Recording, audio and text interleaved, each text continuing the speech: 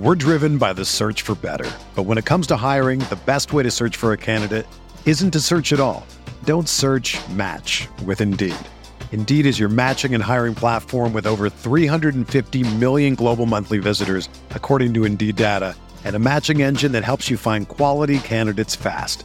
Ditch the busy work. Use Indeed for scheduling, screening, and messaging so you can connect with candidates faster. Leveraging over 140 million qualifications and preferences every day, Indeed's matching engine is constantly learning from your preferences, so the more you use Indeed, the better it gets.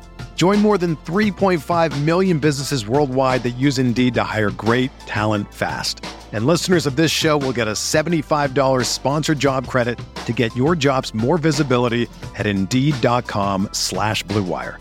Just go to Indeed.com/Blue Wire right now and support our show by saying that you heard about Indeed on this podcast. That's Indeed.com/Blue Wire. Terms and conditions apply. Need to hire? You need Indeed.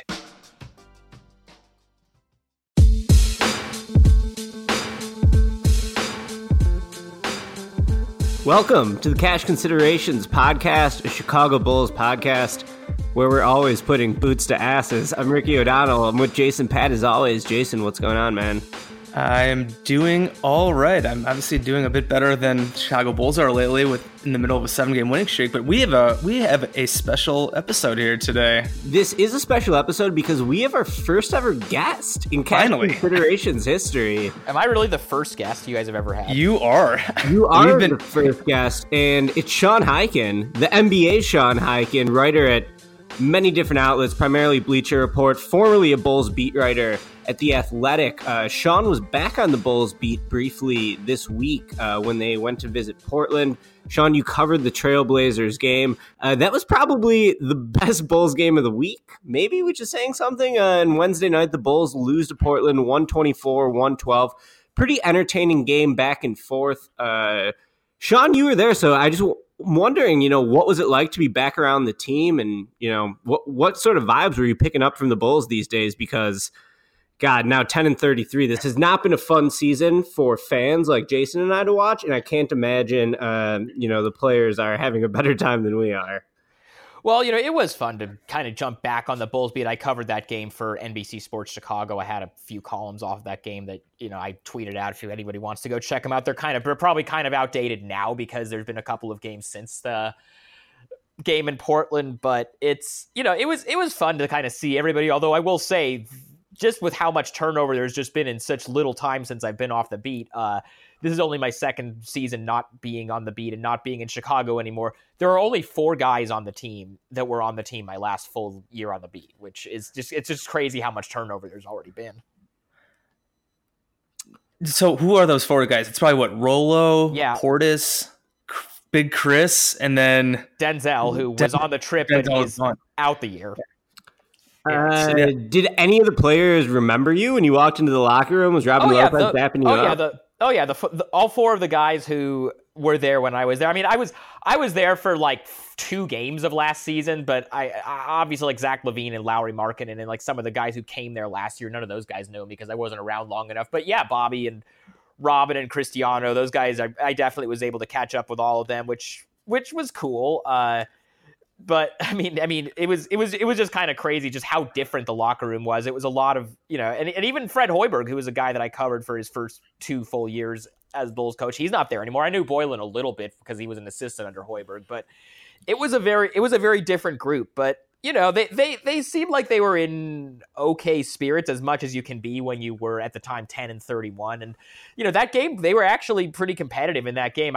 They obviously weren't going to win, just, it was on the road. The talent gap is just too high. The Blazers, they have, one of the best scoring backcourts in the league, and, Yusuf Nurkic, who's been playing incredible lately for them. And the Bulls on the other side are, playing Shaq Harrison as their backup 3, and he's 6'4". Like you know how that's going to go from the start. But I thought they were pretty competitive, and I thought they look like they're kind of in a good spot in terms of how the guys should be developing and all that. And then of course 2 nights later they go out and they get blown out by 37 to the Warriors. So that was fun. Yeah, of course. Yeah, I guess just Ned. How do you think? Like, what do you see? Where do you see this Bulls rebuild going? Like, how do you do you think this is going to go well? Like, what is there anything specific you saw out of any of the players up close, or just like in general over the course of the season? Like, do you think this thing's going to work? Or you think it's going to? I mean, it's obviously very bad right now, but is there any like major positives you think that they have to build on right now? Well, I think they have three guys that you can really look at and say, this is going to be a piece going forward that we're going to be able to build around long term. And those three pieces obviously are Zach LaVine, Lauri Markkanen, and Wendell Carter. Carter in particular was terrific in the game in Portland that I saw. You know, he had 22 points, 7 of 9 shooting. He even hit a corner three, which he said he's trying to, shoot more threes.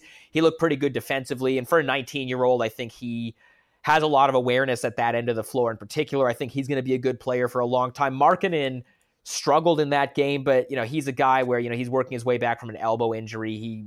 You have to think he's going to get more comfortable. He's going to, Jim Boylan was talking about how he wants him to be more selfish and he wants him to look for his own shot more. And, you can see obviously the talent and, the year he had as a rookie last year. I think he's going to be a really good player for them. And then LaVine, whatever you want to say, obviously he's not a good defender. He's, he has, there's some holes in his game. He's kind of a, he's kind of a black hole, but he's, he clearly can score. He can get to the basket. He is a good outside shooter. There are, things that you can point to that say, okay, he's going to be a good, scorer out on the wing for the long term. So I think they have a few pieces to build around. I'm kind of with Ricky because, as a loyal Cash Considerations listener, I know all about your guys' draft takes. I'm kind of with Ricky in that, they need to, if they can get Zion, that makes the whole thing look a lot better than it does now. But, I think they have a decent enough foundation. It's just a matter of, are they going to be able to put the pieces around them and hire the coach, the right coach long term? And, with this organization having the track record that it does, that's kind of a big if. But, at least they have a couple of, they're not the Orlando Magic of like the first couple of years after the 20. It's not like they have nobody that they can build around. They have a few guys. It's just what do you think about Chris Dunn? Because you did not mention him. You talked about Lauri, Wendell Carter, Zach LaVine as three main guys. What do you think about Chris Dunn's future with the team? I think he's going to be a good NBA player. I don't think you can look at him and say, oh, this is, guaranteed, our starting point guard going forward. Like for example, if whatever draft position, I haven't done as much draft, scouting and stuff as maybe Ricky has, but if they're at the point where, it's their pick in the draft and the best player available at their spot is a point guard, I don't think Chris Dunn is so good that you can't say, oh, we can't take a point guard because we have Chris Dunn. I don't think he's that level of like a foundational guy to build around, but with what he's able to do defensively, I think he's very versatile on that. And his offense obviously has to get a lot better before you can look at him and say this is a long-term piece to build around. That's why I didn't include him in that group of like guys that they're definitely going to be building around long-term. But, I think at the very least he's a good, third guard or a backup that, can help a lot of teams, whether it's, whether he stays in Chicago long-term or whether he, ends up going somewhere else. I think he's a guy who's going to be carving out a nice role for himself in the league. I just don't know if he's going to be long-term. This is a starting point guard on a contending team. What I'm curious about, Sean, is for those who don't know, the last season you covered was the Three Alphas year, right? So yes. I'm curious just how the mood around the team in the locker room has changed from then. Obviously, back then you had a really dominating personality in Jimmy Butler, a really dominating personality in Dwayne Wade, and then you had Rondo in that mix too. Now, I would just assume that sort of the vibes around the locker room and the vibes around the team are completely different, given that it's a young team. They're getting pounded for the second straight year, once again with the chance of getting the first pick in the draft. I'm just sort of curious, what's it like in that locker room, and how do you compare and contrast it from your time with the Three Alphas era? Well, it's definitely different when you don't have a Jimmy Butler or a Dwayne Wade and that level of personality where they just take up all the oxygen in the room. I guess Zach LaVine is like by default that guy now because he's a big personality. He's very gregarious. He's very outgoing, but he doesn't have the same kind of gravitas that Jimmy Butler and Dwayne Wade aspire to, or that they, sometimes brought to the locker room in both positive and negative ways during that year that they were there. But, it's a lot of guys, they're younger guys. It's a lot looser. It's not a lot of guys who have really accomplished that much in the league to this point. So it's not a lot of guys who are, walking around acting like, they're a star or they're, or they deserve to be treated a certain way. It's a lot of just kind of young guys who are still trying to prove themselves. The longest tenured guy on the team at this point is Bobby Portis, which is wild. But it's definitely a different dynamic when you have not, the type of personalities that they maybe had the 3 Alphas year, or or before that when you had like Joakim Noah, Taj Gibson, somebody like that, and who had been there for a long time and just commanded a lot of respect. Interesting, yeah, because Jimmy and Wade were, and I was not in the locker room, but those guys were goofballs. That was a fun year. Like you could just tell going in any day. Like if you're just in the locker room before the game, not a lot of guys really talked on the record or did media availability before the game, but guys would be in and out, and you could always just tell from the beginning what kind of Jimmy day it was going to be. Like, he would come in. Some days he would come in and he was just like loose and he was joking around with people and just kind of, cracking jokes with people. And you could be like, okay, this is going to be good. And then there were some days where I don't know whether it was something in his personal life that was bothering him, but some days he would just come in just looking really, all moody, not talking to anybody. And you were just like, okay, he's going to give us nothing tonight from a media standpoint. Like you could just tell right away going in what kind of day it was. And it was always going to be kind of one or the other. Interesting. All right, I guess staying in like the locker room, since there was obviously a big change in the locker room, we also had some big news in terms of the head coach, Jim Boylen. One of the big news over the weekend was that he got a raise. It came out on Saturday after the Bulls got their ass beat by the Warriors. What was like 146-109 or something like that. After they got smoked by the Warriors earlier this season, and then they got smoked by them again. And then Saturday, Joe Collier of the Sun-Times reports that Jim Boylen gets a raise for not only this season, but through next season. He's getting paid $1.6 million this season. And then next season, he's guaranteed, this is per Woj, Adrian Wojnarowski, $1 million next season out of a $1.6 million deal total. So that obviously, you see that after a game like the Warriors game where they get their ass beat. They're in the middle of a 6-game losing streak, and people went wild. And my response, I was out at a bar. I was drinking, so I was not exactly sober. So I see this on my phone. I'm naturally mad as well. And a bunch of people are mad, don't understand why they're doing it. Of course, it really looking at it, it's really not that big a deal. Sean, what do you make of the Boylen raise, the timing of it? Is it actually a big deal in the grand scheme of things? Just what do you think about that? Well, the timing is absolutely hilarious coming a day after they get blown out by 37 points to the Warriors. But I'll say this, even as far as the timing is concerned, it's not like the front office, watched that game and we're like, we really need to get this Jim Boylen raise done right now and do this. It just because it came out that day doesn't mean that it got done that day. Like, it's the kind of thing where that had been in the works for a while. And I really don't think, and I get it. I've been around Bulls Twitter and the Bulls fan base for a long time, and I know kind of what track record the organization has. So I get it. I totally get why the first reaction was to just completely freak out about a news like this. But it really is not that big of a deal, and it's just the kind of thing that you knew was going to happen eventually. It's like Jim Boylen did not sign an extension with the Bulls. He was under contract for next year anyway.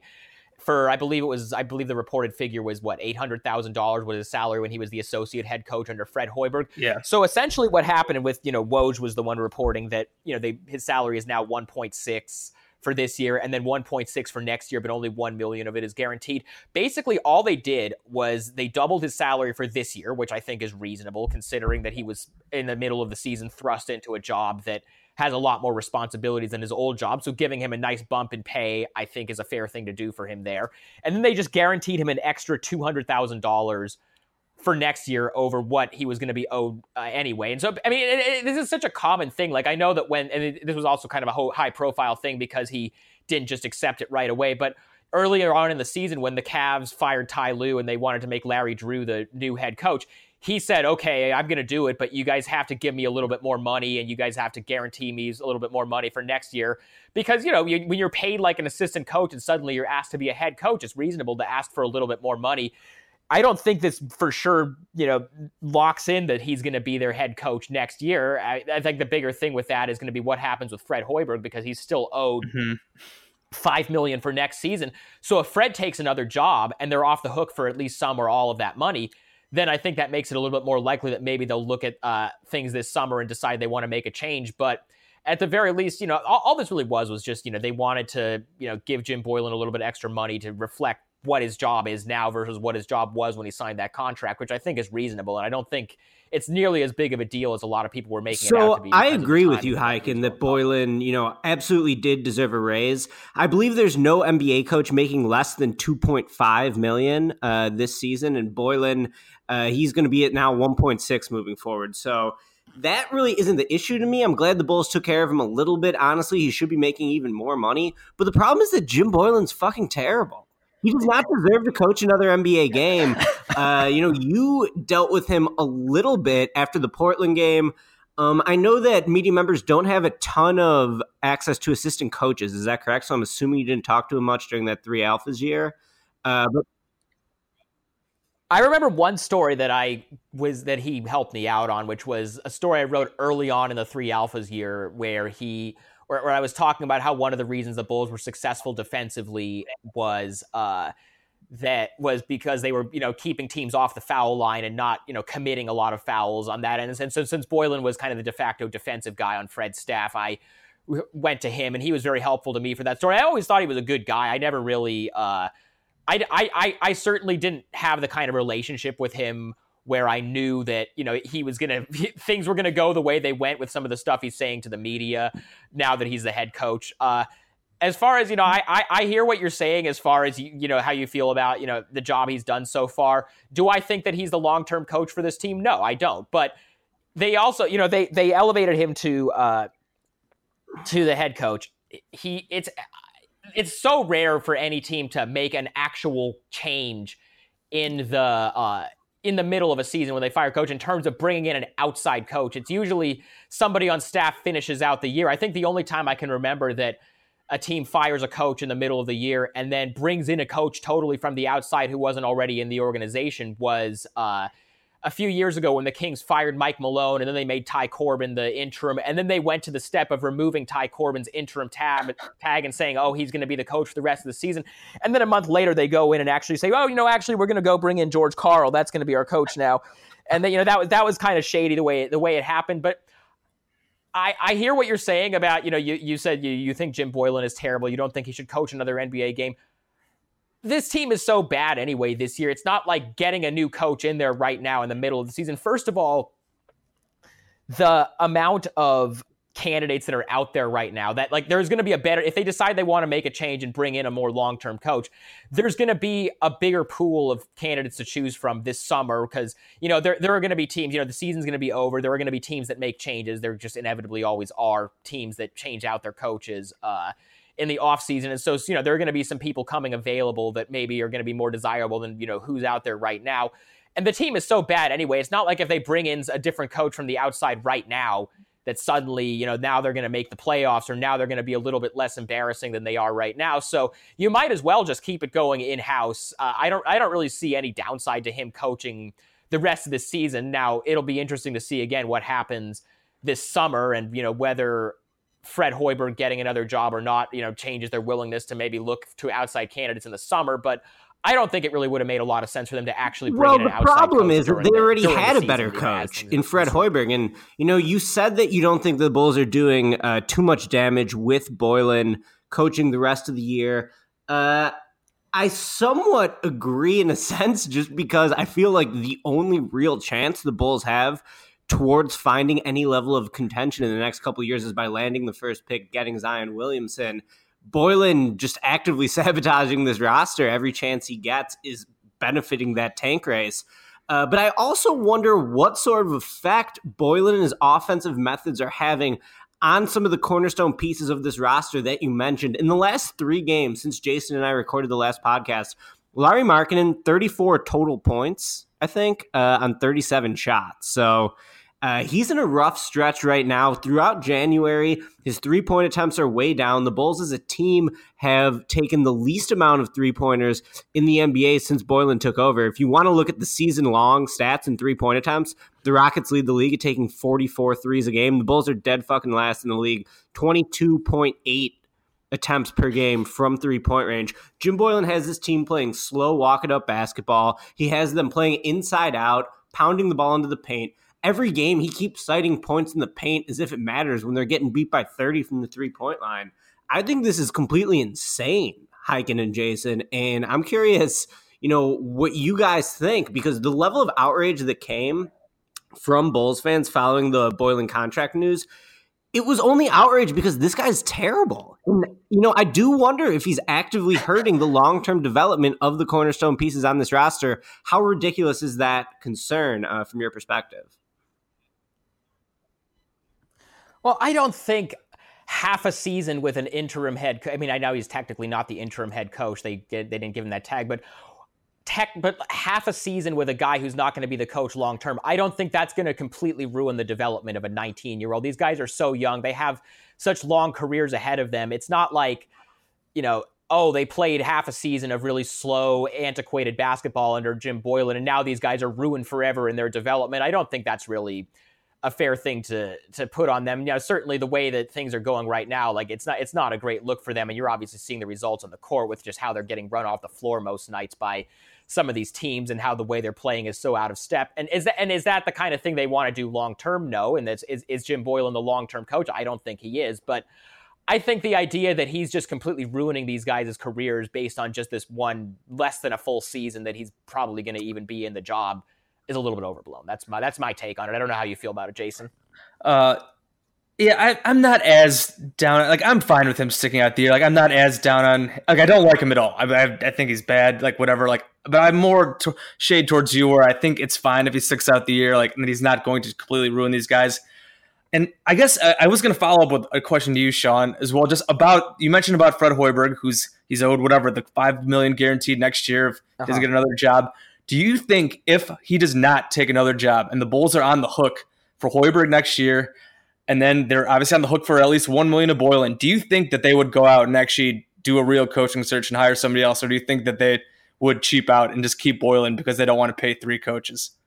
Well, it's going to depend on how the rest of the season goes, because if it continues like this and the Bulls finish with like 15 or 16 or 17 wins on the season, which it seems like that's the direction that it's heading, especially once Robin Lopez isn't on the team anymore, and we can talk about that in a little bit. But I don't see how you would be able to look at the way that things have gone under Boylen, if they keep going the way that they're going, and say, you know what, I definitely, this is the guy we need to bring back long term, and let him coach again the next season. But honestly, I have no idea what's going to happen when it comes to their coaching search. And it again, I think it's going to come down to whether Fred gets another job. I think if Fred gets another job and they're off the hook for some of that money, then definitely I would see them maybe actually undergoing a coaching search this summer. But then if he doesn't get another job, I honestly, I don't know what's going to happen. I can see that going either way. I don't really have any real information as to whether that's going to happen. Well, but I think it's more likely if Fred gets another job. I agree with you with that assessment, Highkin. But here's the thing. Regardless of if Fred gets another job, Boylen better not be the coach next year. If that happens, the Bulls are already pissing away another year of development for their top players, and especially if you get Zion Williamson and you're running this slow-ass post-driven offense. I mean, give me a break. Boylen cannot be the coach next year, whether Hoiberg gets another job or not. And really, it's insulting to the fans because the fans are still showing up. Right now, if you look at home attendance in the NBA, the Bulls are second in the entire league, barely trailing the 76ers. So people are still showing up and supporting this team, but obviously there is a vocal minority, maybe even a vocal majority of Bulls fans at this point, who are just fed up with all the garbage this organization continues to feed us. The Boylen thing, to me, just pushes it over the top. I mean, there's no way this guy should be the coach next year. And even the fact that he's the coach this year, because John Paxson has some weird vendetta against Hoiberg, and that John Paxson sees Boylen apparently as a reflection of himself, and he wants to play basketball like the NBA was played in like the 1940s or 50s or whatever. It's all just so deeply messed up. And, that's why you have this sense of outrage over everything the Bulls do, whether it's, acquiring MCW just so they can get some cash back, or, giving Boylen an extension. Like, these aren't that. Was there really outrage over the MCW trade? Because to me, that was there was absolutely I agree, no. but I'm saying that absolutely no bearing on it. You see the level of outrage because the fan base is so fed up, and they're fed up because Boylen should not be coaching the team at all this way.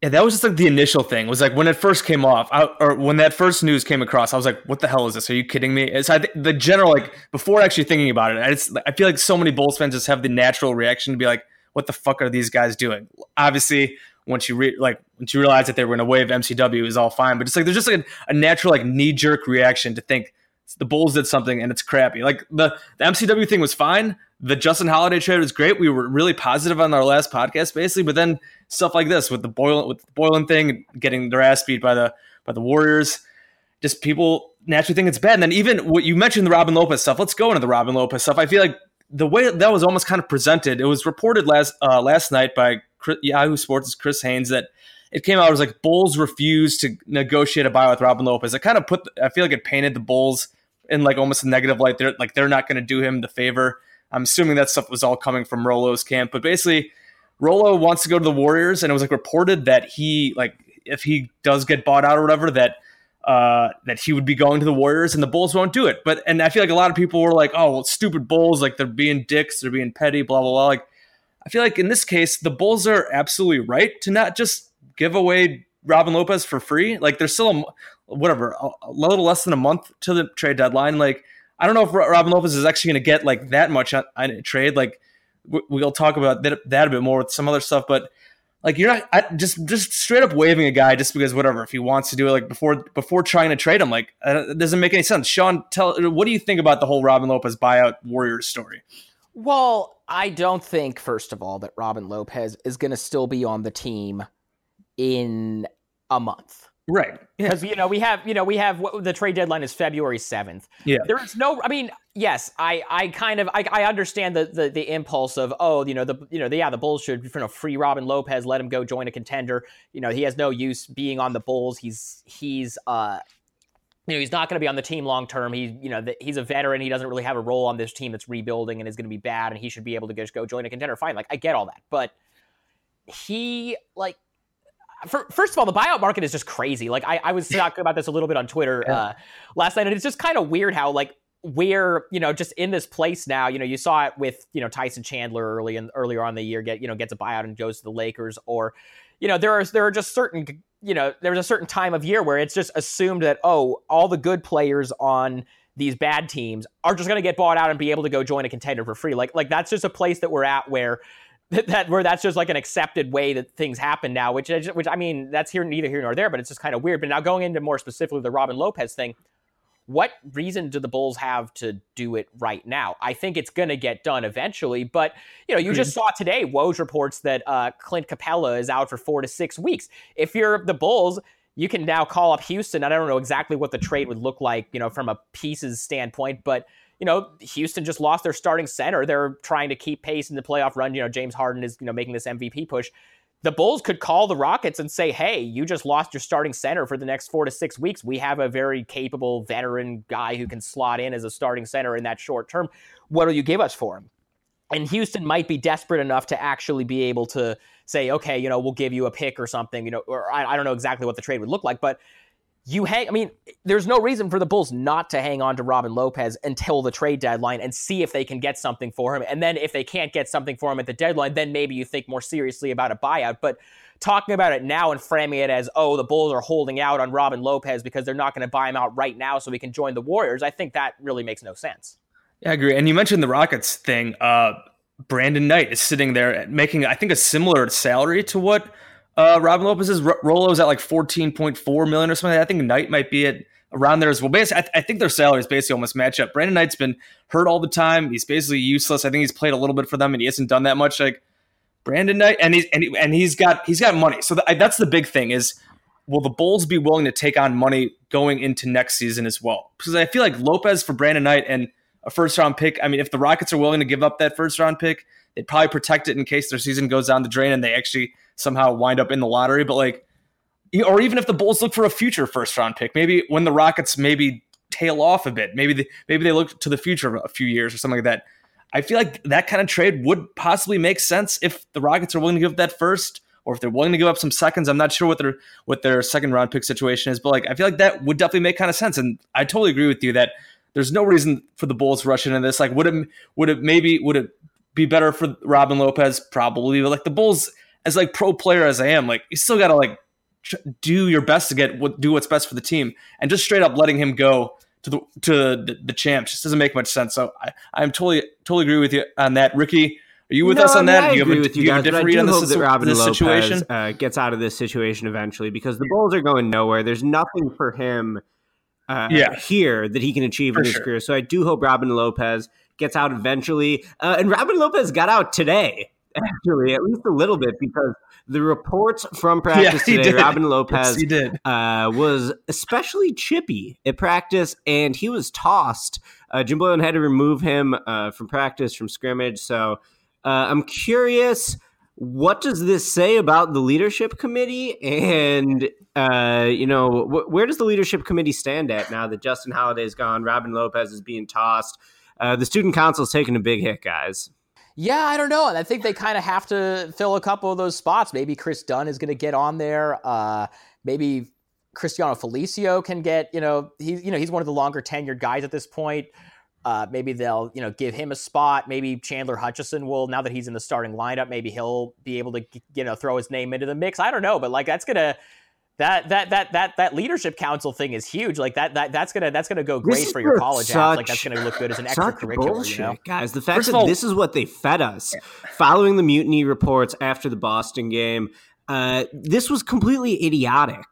Right away, do either of you actually believe that A, the leadership committee actually exists, and B, that it has any input at this point in the season, other than just being some more fucking bullshit that the front office and the head coach fed us following, the reports of the mutiny? Does anyone put any stock in the leadership committee? Because I don't. I was gonna say, I feel like we haven't heard anything about it since it was formed. Like that, they announced it. Oh, we got these 4 or 5 guys on the leadership committee. Blah blah blah. And I feel like we haven't heard anything about it since. I feel like it almost seems like it was just for show to be we're together, or we got this committee that's gonna help us take us through these tough times. Blah blah. And I'm just kind of feeling from the scene from the Bobs from Office Space, just what would you say you guys do here? Because I don't know what they do. Yeah, it really does seem like that was just kind of a short-term damage control thing in terms of oh no, there was mutiny because remember the next day there was the whole mutiny, there was all the reports that the players were thinking about not showing up to practice. Yep. And then Jim Boylen said, no, it was my idea to do the players only meeting. It definitely feels like that was the whole leadership committee was just kind of a short term, hey, look, we're taking steps to be more together as a team, and then you haven't heard a peep about it since then. I almost regret the game that I was there in Portland. I'm not on the beat regularly anymore, so I'm not really in a position to ask anybody anything right now. But I almost wish I had kind of tried to follow up on the leadership committee and seen where things stand with that at the time. But I'm not really sure what where things are or how real that was. This team is honestly the biggest joke in the entire on the beat regularly. I mean, the way they just continue to feed us this bullshit while the fans, this has to be the most loyal fan base in the NBA. They're still continuing to pack the building every single night. I think, if you go to Bulls games lately or you look for tickets on the secondary market, there are a lot of empty seats. That building is nowhere near capacity, even though those tickets are sold. But this is why fans get so upset. It's just garbage after garbage after garbage. It's where do the lies stop? And you're never going to know, because it's just been an onslaught of them ever since Paxson and Foreman have been in power. So I guess I feel like this is a good transition to another just kind of weird situation with Jabari Parker. Jabari Parker was big offseason signing, 2-year, $40 million deal, team option on the second year, and he's been mostly out of the rotation. He returned from the rotation against the Jazz because Bobby Portis was out. We'll see moving forward. If Rolo's out of the picture and Jabari's still around, maybe they make Portis the backup 5 and give Parker minutes until they find a deal. I know there was a rumor out there a month or a couple weeks ago about the Knicks being involved possibly in conversations, and then over the weekend another rumor out of New York that with a possible 3-team trade with Enes Kanter involved, and they were trying to find a third team. Doesn't seem like there's really anything imminent there. But like just the whole Jabari situation, I know Ricky, I think on our first pod of the new year, you were just basically like the Bulls need to figure out, like they need to do something with Jabari. They need to find a trade soon. They need to play him, or they need to buy him out. So like, and they're still just kind of jerking him around. And like, I don't want to feel bad for Jabari just because of all the, like, he has not held up his end of the bargain at what he's being paid either. But like, his situation just goofy as hell too. So like, they need to figure this out. Sean, were you able to talk to Jabari at all? What do you make of what's been happening with Jabari, just the Jabari Parker situation in general? Well, I think that where it's headed is he's going to get bought out before, the March 1st deadline. So we'll see if he ends up signing anywhere after that. But as far as some of these trade talks, like you heard the thing about the Knicks, you heard about the Knicks in Sacramento and all this kind of stuff. Like the problem with trading Jabari, even though he's essentially on an expiring contract where there's a team option for next year, so it's not a lot of long-term commitment. They still have to match salaries, or a team that's taking him on still has to send out matching salaries, and he's making $20 million this year. So that just makes it really hard for them to really unload that deal and get anything back without taking on long-term money, which they've been pretty clear they don't want to do. So I just don't really know where the trade is going to be between now and the trade deadline on February 7th. So I would guess that probably what ends up happening is he stays kind of in this in-between zone. The only reason he got in that Utah game was because Bobby Portis was out with the elbow thing after the Warriors game. So I still think they're probably not planning on playing him in the long term, but probably what's going to happen is, they're not going to be able to find a trade for him by the deadline, and then he's going to just get bought out. Yeah, and thanks, man. Blue Wire Network is awesome. There is a bunch of NBA pods that cover the league as a whole throughout the network. So, Jason, we got some ads to read. That we do. Fun stuff. These are our first ad reads ever. Fun stuff. So we'll start with, we got MyPillow app. So this is obviously Jason Pat from Cash Considerations podcast at Blue Wire. And like the rest of us, you probably made a New Year's resolution. If you're planning to eat better, exercise more, be more patient, kinder, whatever, that's all sounds like great stuff. It all starts with a good night's rest. Now I could always use a better night's rest. So please go to mypillow.com and click on the 4-pack special and enter my promo code COZY, that's COZY, and you'll get 2 premium MyPillows and 2 go anywhere pillows. It's really amazing what a difference a great pillow makes. And if you go to mypillow.com right now and click on their 4-pack, shipping is absolutely free. It's awesome. Free shipping is always great. No shipping costs, Zippo, zilch, nada. Don't forget about their 60-day money-back guarantee. There's absolutely nothing better than the gift of restorative sleep. So go to mypillow.com, click on the 4-pack special, and use the code COZY, COZY, to get 2 premium MyPillows and 2 Go Anywhere pillows. MyPillow.com or call 800-966-1472. And remember, my promo code can be used for any offer on MyPillow.com. And then again, that is the promo code COZY, COZY. Ricky, back to you. Jason, you've heard plenty of stories about drug cartels, right? Tons of them. They're all over the news. But the crime ring you've probably never heard of is one of the most dangerous in the world. They're the Mennonite mob. You heard right, Jason. Mennonites. 99% of them are kind, God-fearing people, but there's one group that has smuggled millions of dollars of narcotics from Mexico to Canada. Sounds pretty crazy. Wednesday, starting January 23rd at 10/9 Central, WGN America presents the new TV series Pure, based on true events of the Mennonite mob. The show is about Noah Funk, the newly elected Mennonite pastor who is determined to rid his community of the drug cartel, but he finds himself way in over his head.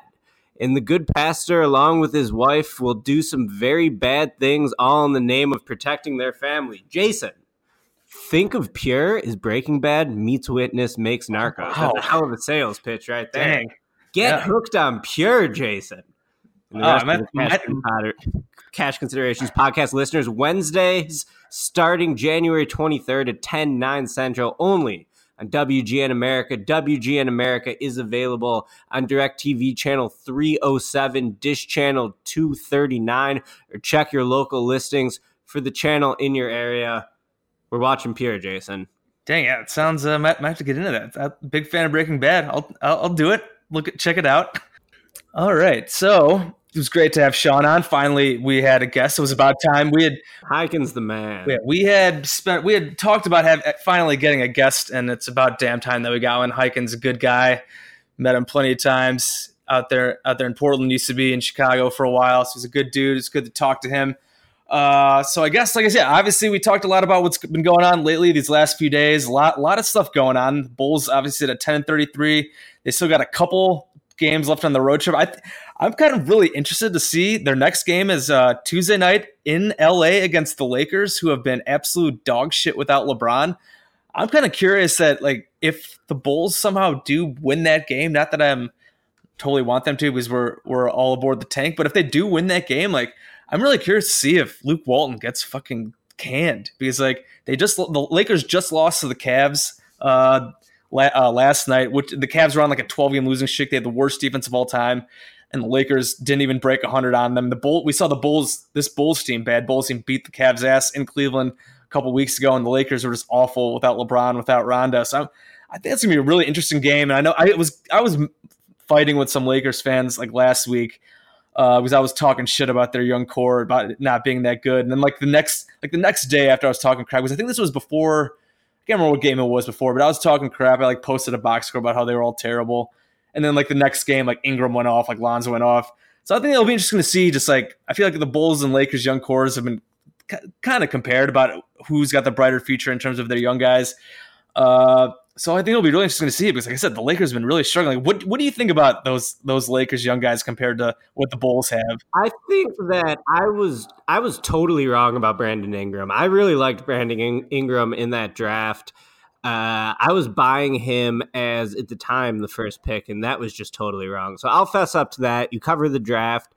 If you have a job as someone who gives takes, sometimes you're going to mess up, and I really screwed up with Brandon Ingram. His shooting just hasn't translated, and that's really sabotaged his entire game until he can figure out that three-point shot, which he was a 40% three-point shooter at Duke on decent volume. I remember my buddy John Charks writing something that, even in a worst-case scenario, Brandon Ingram's like a 6'9" Buddy Hield. Well, now we've seen Buddy Hield has been torching the Nets for Sacramento. He's been one of my favorite players to watch in the whole league this year. In the same draft class, Brandon Ingram just really struggling. Still only 21 years old, I think, but it hasn't gone well, and it just sort of shows, while we all love rebuilding through the draft, I think that, that's what fans want to do. That's obviously what the Bulls' plan is.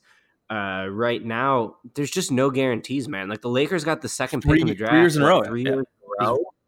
3 years in a row, and then they signed the greatest player of all time, and they're still, a middling team in the West without any real path to contention unless they're able to get another superstar. So, just the Lakers, I don't know.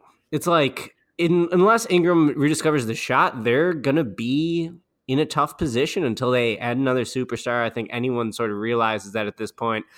The Bulls do have only one game after that at the end of the road trip, where they're in Denver on Thursday the 17th. They're going to lose that game by 45. I would think the Bulls were competitive against Denver in Chicago. The Nuggets did not play well that game. They lost in a last-second put back by, I think, Paul Millsap in overtime. Wendell Carter had one of the best games of his rookie season, and that was a fun game. But yeah, in Denver, end of a road trip in altitude against a team that's playing really well. They've been getting healthy. That's got the makings of an absolute beatdown. The Bulls right now, 10-33. This week was just terrible. A couple people tweeted at me that, me and you, but mostly me, being a little bit more optimistic on the last podcast sort of cursed this week from the very start. Basically, my optimism is all geared around the point that, the only way this thing's going to get better anytime soon is if they land the number one pick and get Zion. And if nothing else, at least they're giving themselves a chance for that to happen. It's not a great plan. They're going to need to get lucky for it to pay off. But if they get Zion, everything changes overnight. There's going to be a lot of people who are going to make a lot of money off Zion Williamson if he comes to the Bulls. And that would immediately reinvigorate this franchise. So, right now, get to the Tankathon standings. Tankathon, this is your typical Tankathon standings update. at the Cash Considerations podcast. The Bulls would be number 2 right now at 10-33. The only team worse is Cleveland at 9-35. The Bulls are tied with the Knicks. Phoenix has 11 wins. Atlanta has 13 wins. Again, the Bulls at 10-33. So they're going to be somewhere in the top 5. Man, it would be nice if they could get in the top 3, because I think the top 3 teams this year all have a 14% chance to get the number 1 pick. If you're 4th, you have a 12.5% chance. And if you're 5th, you have a 10.5% chance. So, the way the Bulls turn this thing around is if they hire a real coach, once again, someone who could sort of be on the cutting edge of modern coaching techniques, the way Thibodeau was once back in the day. Thibodeau hasn't been able to adjust, but the reason that he was so successful early in his Bulls tenure, yeah, he had very good talent, but also the league had not caught up to Thibodeau at that point. He was on the cutting edge of, modern defense, or what was modern defense. The Bulls need to find that type of coach again, because the way they're playing, Jason, is just absolute garbage. If they somehow get Zion, there's no way they can keep playing Boylen ball, where they're refusing to shoot 3-pointers, where they're playing quote-unquote inside out, where they're pounding the ball through the post. How many times have we seen the ball go into Robin Lopez out of timeouts? Jason, this is completely ridiculous. And it almost feels like Boylen's skating a bit on how bad he is, because people are, either more worried about Chicago baseball free agency with Manny Machado maybe going to the White Sox, with the Cubs maybe making some sort of quiet pursuit of Bryce Harper, or, Cubs ownership deciding to spend all their money on horrible Republican politicians instead of paying Bryce Harper. And then we also have, the Bears hangover too, and the Cody Parkey redemption tour and all that garbage. But dude, this game against Utah that the Bulls played on Saturday night, Utah took 45 3-pointers. The Bulls took 20. Yeah, so going back to that Blazers game where Sean was at, the first half, the Bulls were kind of playing the style I wanted. They played faster. They were clearly trying to. I watched all the game. I did not see the Warriors game, thank God, and I didn't really see that much of the Jazz game either. I taped it, but I was out, and then I just didn't get around to watching it because they lost. But I read up on what happened and all that stuff. But I watched the whole Blazers game, and to start, they got off to a nice start. They were competitive. They were playing quicker. They were shooting some threes. So they did end up getting blown out in the fourth quarter. So obviously, just Sean mentioned the talent gap, it took over. But we've seen the signs. Sometimes with the Pacers game, they did it as well. We've seen them be competitive with some pretty good teams while playing the style that we want them to play. But then you mentioned the Jazz game, you also mentioned that Boylen always hammers the points in the paint talk. It's the points, it's great, attacking the rim, that's great, but they don't get to the foul line ever, and they don't shoot threes. So when the Jazz shoot 45 threes, and you keep going under screens, and Kyle Korver's hitting a bunch of threes, Donovan Mitchell is hitting threes, Joe Ingles hit a 3 right in Lowry's face and was waving goodbye, when you're getting just outscored by that much from behind the 3-point line, it's just hard to make up because it's just the basic math. And we've hammered this home how Zach LaVine is a good 3-point shooter. His numbers aren't that great this year, but he can make tough threes. We don't always need LaVine, and that was one of the things in the Blazers game that I really noticed. He made he started really hot and he was 6 of 10 from the field, and then in the second half he was just he was getting frustrated, not getting calls on drives, but he just kept driving to the basket, trying to draw foul calls, throwing up ugly garbage. Instead of doing that, work yourself into some open 3-pointers and do that a bit more. Take more threes. They got to get Lowry more clean looks from 3. Some of this is on the players. It's not all on Boylen, but it clearly is the philosophy where he wants them taking more shots in the paint than shooting threes. And they just need to do a better job of again, they don't need to be playing super fast, but they need to push when they need to, create more open threes, and the players need to take more threes. It's just as simple as that. Because and like I said, I didn't watch the Warriors game, but they were down 10 points within the first 90 seconds because Klay Thompson buried 3 3-pointers in there. It's they were playing a different sport than the Warriors. Obviously, it is the Warriors. That's the gold standard of the league right now. But it's just amazing when you watch the Warriors play compared to the Bulls. It's a clown show. It just shows you just how far the Bulls have to go to be a team that can consistently contend against the best teams in the league. Forget the talent for a second.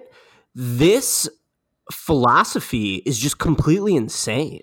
What the hell are the Bulls thinking playing this brand of basketball? You could legitimately pick any nerd off basketball Twitter and he would be running a more modern philosophy than what Jim Boylen does, say for our man Mr. Scout dude who's been attacking everyone on Bulls Twitter. I guess we don't really need to get into that. But fuck that guy.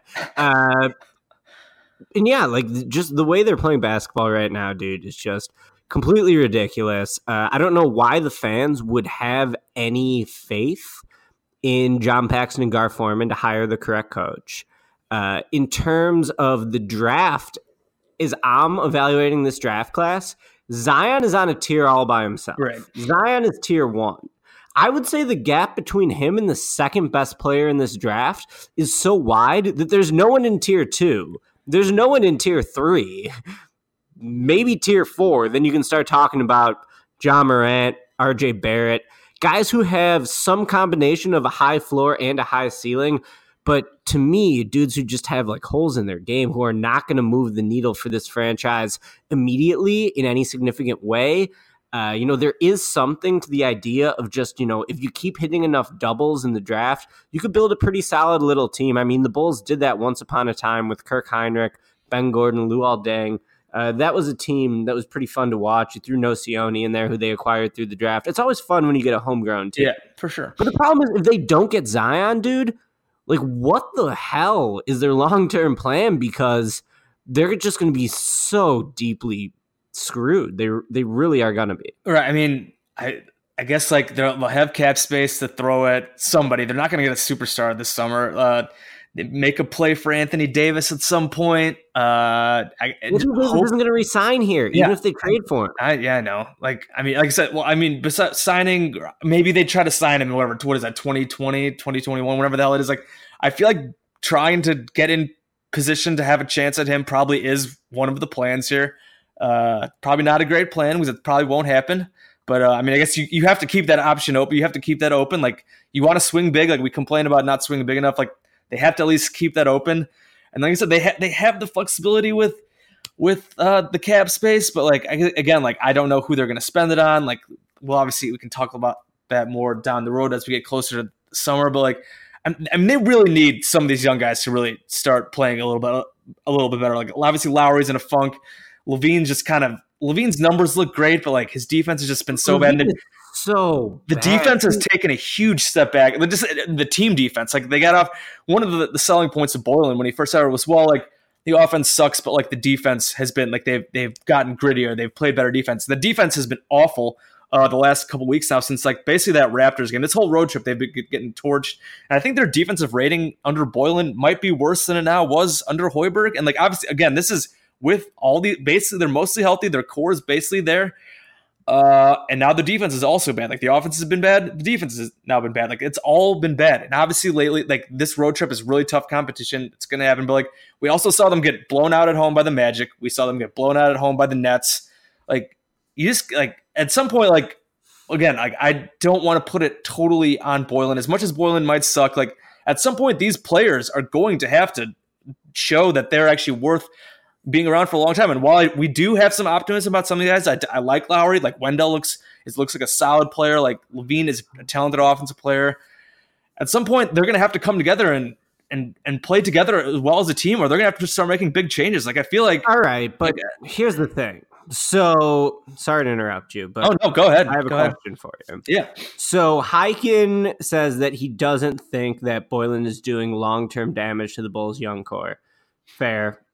Totally fair. But how about I don't think so. Can you evaluate the young core while they're playing this type of basketball? Because literally fucking no one plays this way, dude. Like this is some 1950s ass basketball. So how do you know how good Lauri Markkanen is? Oh, I don't know. How do you know how good Zach LaVine can be when he's playing in a system with no structure that's trying to limit him from shooting threes? You got the coach fucking applauding every game when he's not taking 3-pointers. I mean, give me a break, dude. This thing is so broken right now that you can't even evaluate the young guys.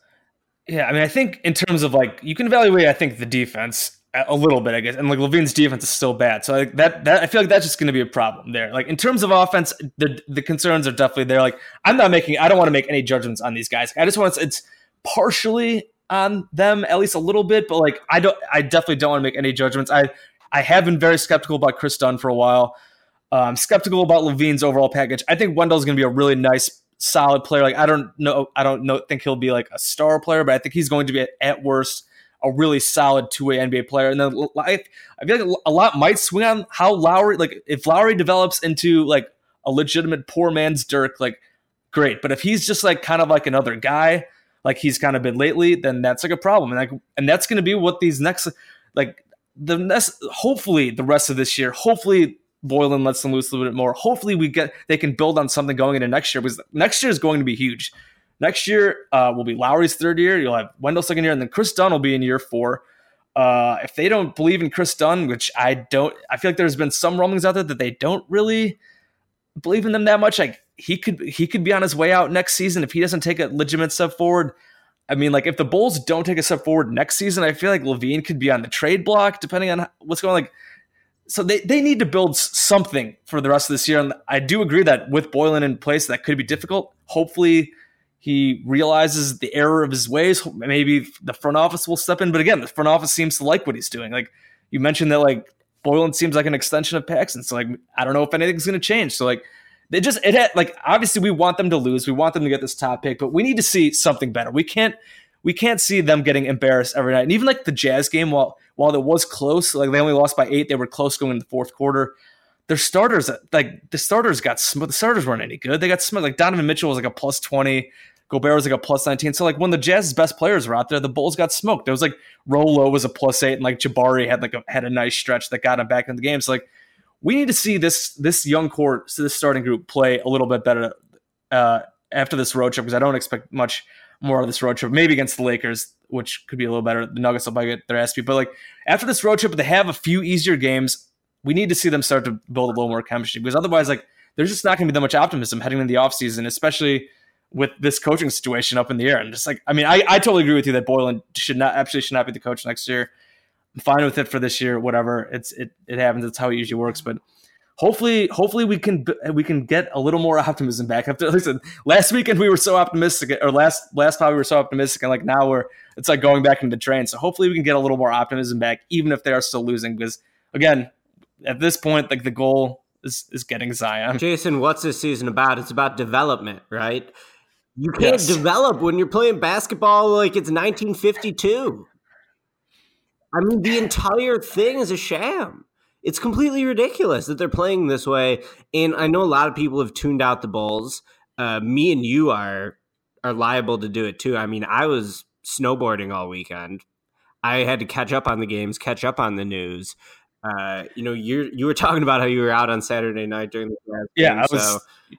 I had plans. Friday night I was home, but then like, and I was gonna watch some. I had taped the Warriors game. Like I was gonna watch some of it, but they were down by 25 after the first quarter. So like, I'm not watching this. Like what? I was like, I got a few texts. So before I could even put it on, like they were down by 30 damn points. Like I'm not gonna watch this crap. Like if they make it close, I'll watch it later. And then like I said, I was out during the Jazz game. I had plans with friends. So like I'm definitely not going out of my way to watch Bulls basketball, because like while I am interested in how these young guys develop, like when they're just not competing half the time, like it's hard for us to watch. Like we're gonna try to stick with it as well as we can over this second half of the season. But like they need to make it a little easier for us and give us something interesting to talk about, and not just bitching about them, because we've said this before. Like we don't want to be constantly complaining about them to make us sound like just complete whiners and pessimists. But like when you're 10-33 and you're losing games by 30 half the time and you're getting blown out every other night, like it's what's going to happen. We're gonna complain. So like, I don't know, man. This whole season is such a lie. It's like it's about development, but you can't develop when you're playing basketball this way. It's all completely insane. Everything that we've been writing and saying about the Bulls for the last few years, covering this team to negative Q. I almost wondered at times if I've been negative enough. It's just how deeply broken this is. So Jim Boylen, I mean, in my opinion, he does not deserve on merit to coach another NBA game. There's no way. I mean, he's garbage. The system that they're running is completely insane. When you have Doug Collins, of all fucking people, telling you to push the pace, which is what happened recently, John Paxson and Doug Collins were consoling in Boylen that he needs to start playing faster. I mean, dude, this is just so broken. If they get Zion, it was worth it. I think there's a chance that they could hire, a good head coach. I think that that's possible because they did once hire Tom Thibodeau. Paxton and Foreman have been pretty decent in the draft. We think that their last two major picks, Carter and Markkanen, should be building blocks for this team moving forward, but it's impossible to evaluate those guys during a year of development while they're playing this backwards-ass game. And, dude, if they don't get Zion, I mean, Jesus, I don't really see any path to contention for them. I mean, the Bulls will sell some false hope in free agency. I lived through the Kevin Garnett rumors. I lived through the Amari Stoudemire rumors, the Kobe rumors. The Bulls are not getting Anthony Davis. I'm just going to say that right now. And if they do get him, if they do trade for him, he's going to leave because this franchise is just so broken from the top down. It's not going to happen. So if you're one of those C-Red people who think that, this thing's going to be miraculously saved, the more evidence we get on Boylen is the more evidence we get on the front office that they just don't know how to acquire talent, how to coach, and how to sort of manifest a team that can win in today's NBA. And with that, I'm done. So you can close this out if you want. And I said, is that like a mic drop moment there? Just like, man, that is bleak. That is a bleak picture. But I mean, right now, like, it's tough to be optimistic. We will absolutely. We'll have to see. We're gonna have to be patient. We're gonna hope for Zion Williamson. If they don't get Zion Williamson, we're gonna have to just hope and pray that whoever they do get is better than we expect. But so again, I'm going to say real quick, starting next week, I'm going to start doing a draft prospect of the week where I'll shine a light on one prospect every week. Right. I'm not totally prepared to do that right now, at least in terms of the amount of detail I want to go into, but we'll start it next week. And, that's what the rest of this season is going to be about, unfortunately, because as long as the Bulls are continue playing this ridiculous Boylen ball, there's not going to be much for us to talk about with the team because we can't even see if the young core is developing. Yeah, that's basically it. So, yeah, we got Bulls-Lakers tomorrow, and then one more game against Nuggets to finish the trip, and then they'll finally come home for a bit. So we'll see how things goes. I think that's it for me. It sounds like it's for you. This was fun. It was fun to finally have a guest. Thanks again to Sean Highkin for coming on. Then you can follow Sean at Highkin, at HIGHKIN. It was great to have him on. He does work at a bunch of places, mainly Bleacher Report. And for that, this has been Cash Considerations Podcast. I'm just Jason. Ricky, take it easy. I'm gone, Jason. I'm out. I walked away. I'm so mad. We'll catch you later. Bye.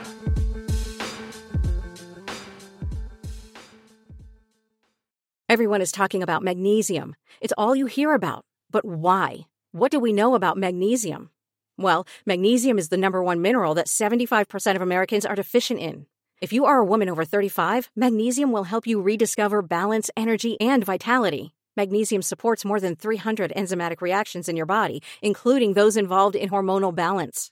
From functional medicine doctors to mental well-being and female hormone experts, we all know that magnesium is the one mineral to improve all aspects of well-being and health. But which one?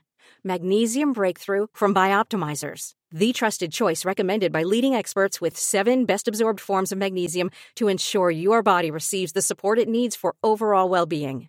Go to bioptimizers.com/balance today and use code BALANCE10 for 10% off. Support your journey to wellness at bioptimizers.com/balance. Magnesium Breakthrough from Bioptimizers, your foundation to optimal health and vitality.